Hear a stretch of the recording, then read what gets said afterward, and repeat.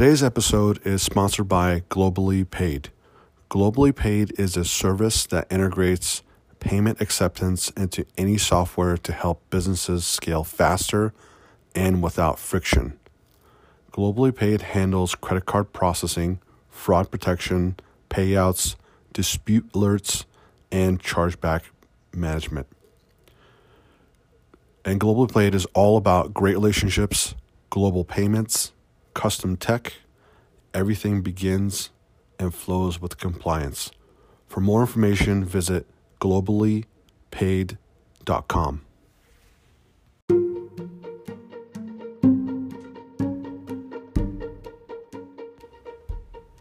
Hello, I'm Tony, and welcome to the Tony Schaap Show.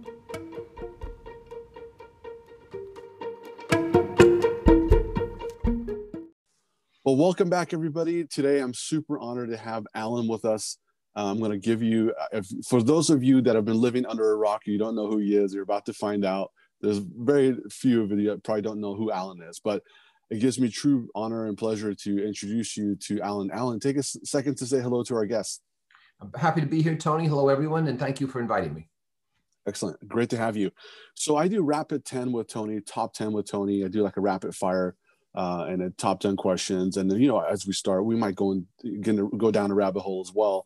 But there's a lot of founders, consultants, CEOs, investors, and, people in the business community and leaders that are listening to this. So I think I'm really excited for them to learn more about you, who you are, and all that good stuff. So let's get right into it. I always start with the one word opens. What's the one word that you could use to describe how you're feeling right now, Alan? Optimistic. Optimistic. Love it.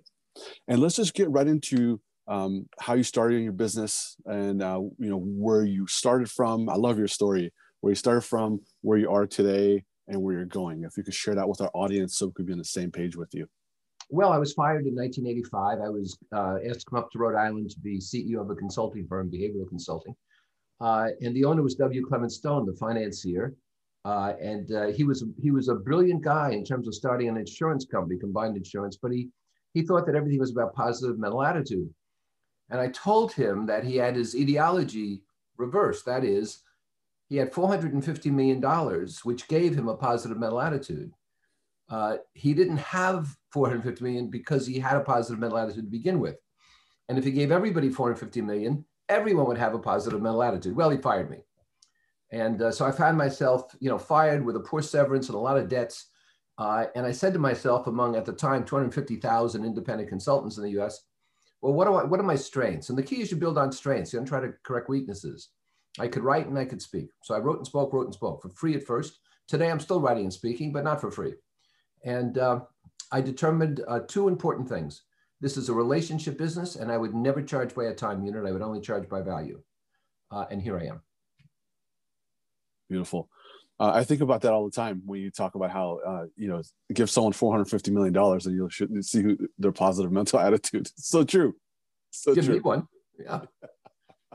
That's really great. So let's talk about recent wins. I'd like to have you share with us a recent W, I call it, or win that you've had that's close and dear to your heart, and what you learned from it. That way our audience could, learn from, one of your recent wins that you received. God, there have been so many. I mean, I have 4 books coming out next year and 2 more proposals out, but I'll tell you something different. I have a consulting assignment right now. I don't do organizational consulting very often anymore, maybe 10% of the time, but I have one in Russia. And we started a couple of months ago. It's sort of organizational redesign and so on. But it came because someone a year ago went to my $1 Million Consulting College from Russia. And we stayed in contact because he gets my communications. He gets my newsletters, my podcasts, my videos. And so when this need came up in his company, he thought of me. And he said, would you be willing to do this, remotely and help us with this project? And I said, of course I would. And the really salutary thing about this, and the thing I think important for everyone listening right now, is that you need to maintain relationships because a brand is how people think about you when you're not around. And you build your brand by providing constant value for people. They might not access it, they might, but it's there. You're in the public square. And so he came to me with this. And you only need a couple of people doing that a year to have great success. So that's the one that comes to my mind, Tony. Wonderful. Man, I couldn't think about, speaking of value, I listened to your podcast, The Uncomfortable Truth. I love it. And you give a lot of value there.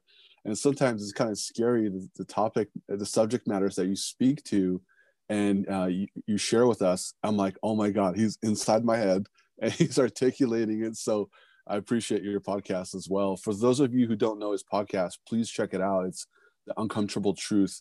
And I'll put it in the show notes for everybody as well. So moving right along, I want to talk about failures. They're not failures if you don't, if you learn from something, if you learn from a mistake, it's not really a failure, but it's called a failure.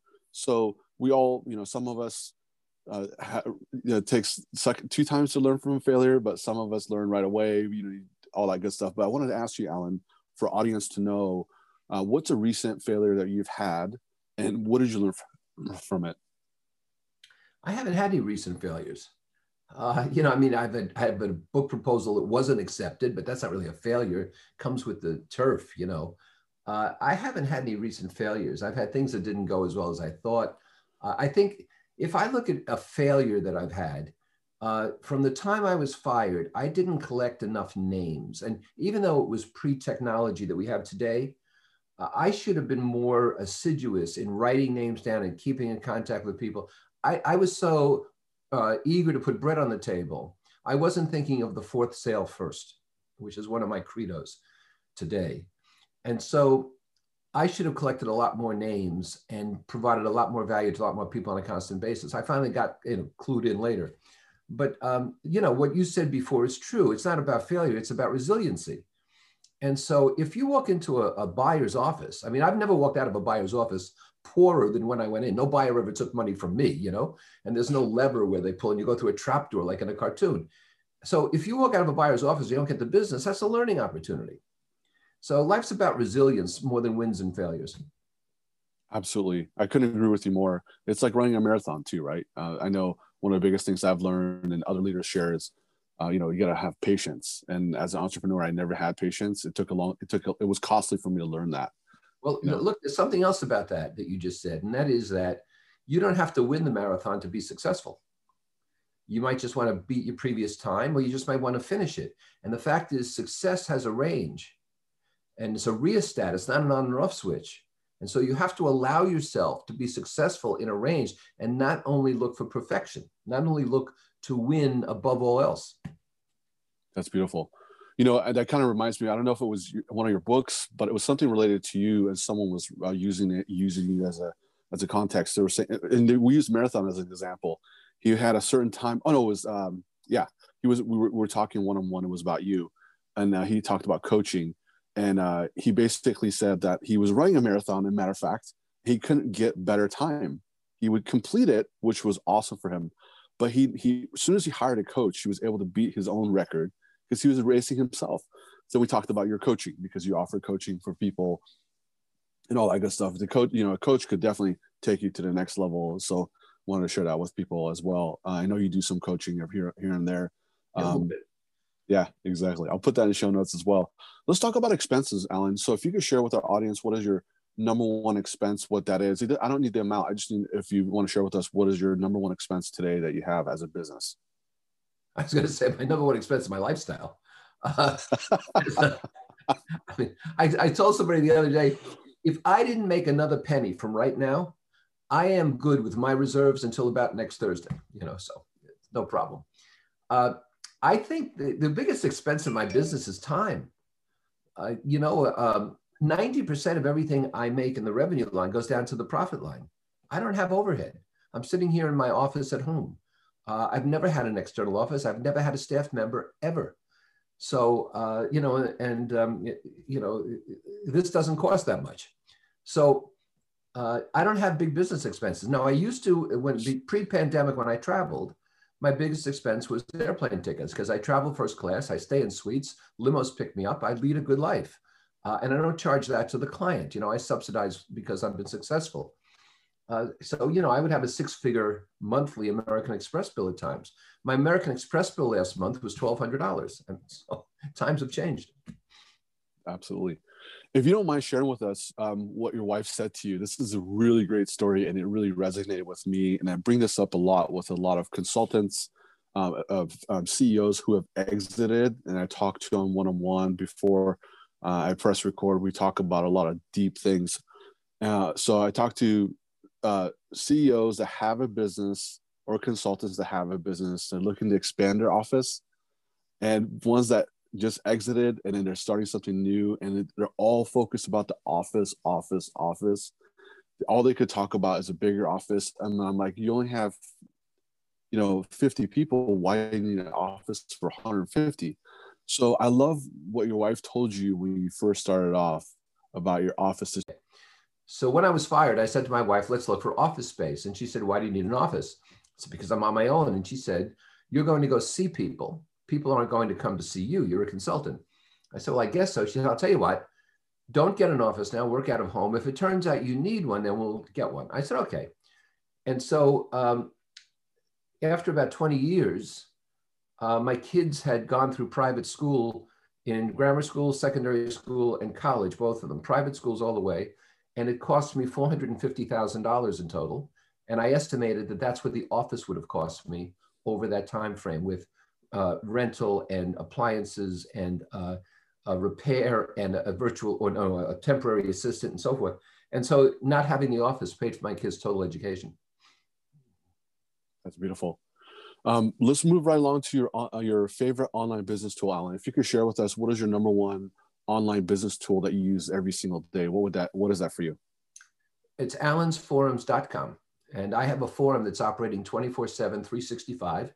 As you and I are speaking, there are people on Alan's forums talking to each other about ethics and fees and marketing and role playing and so forth and so on. And as they're doing that, the value accrues to me because they'd never know each other without me.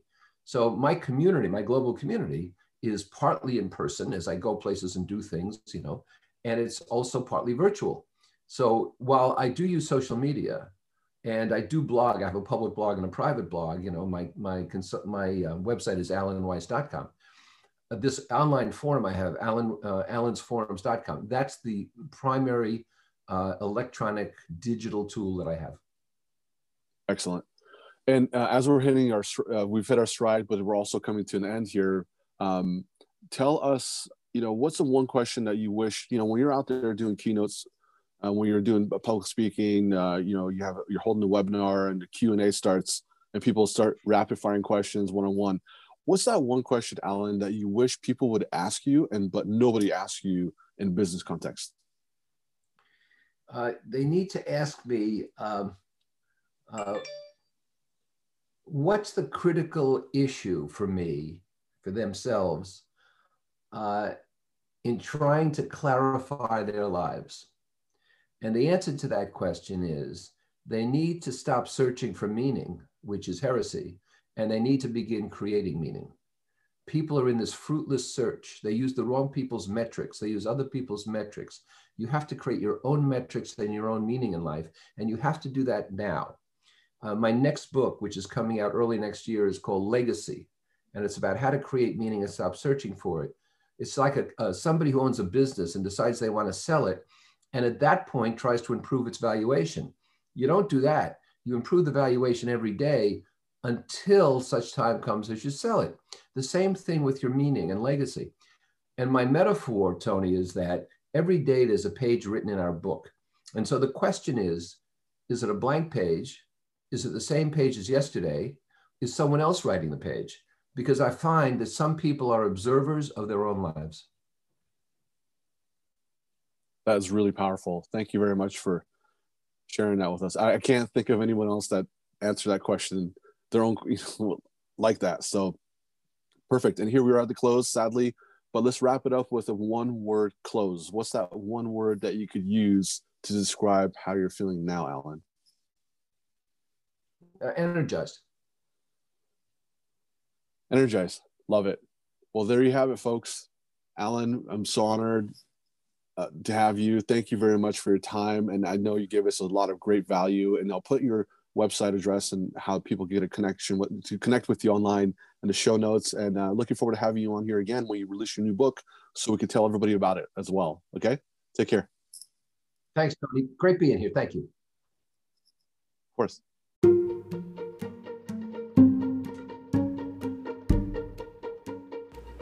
And there you go. I hope you enjoyed it, and great to have you, and thanks for listening, and don't forget to subscribe and stay tuned for the next episode. Till next time, onwards and upwards.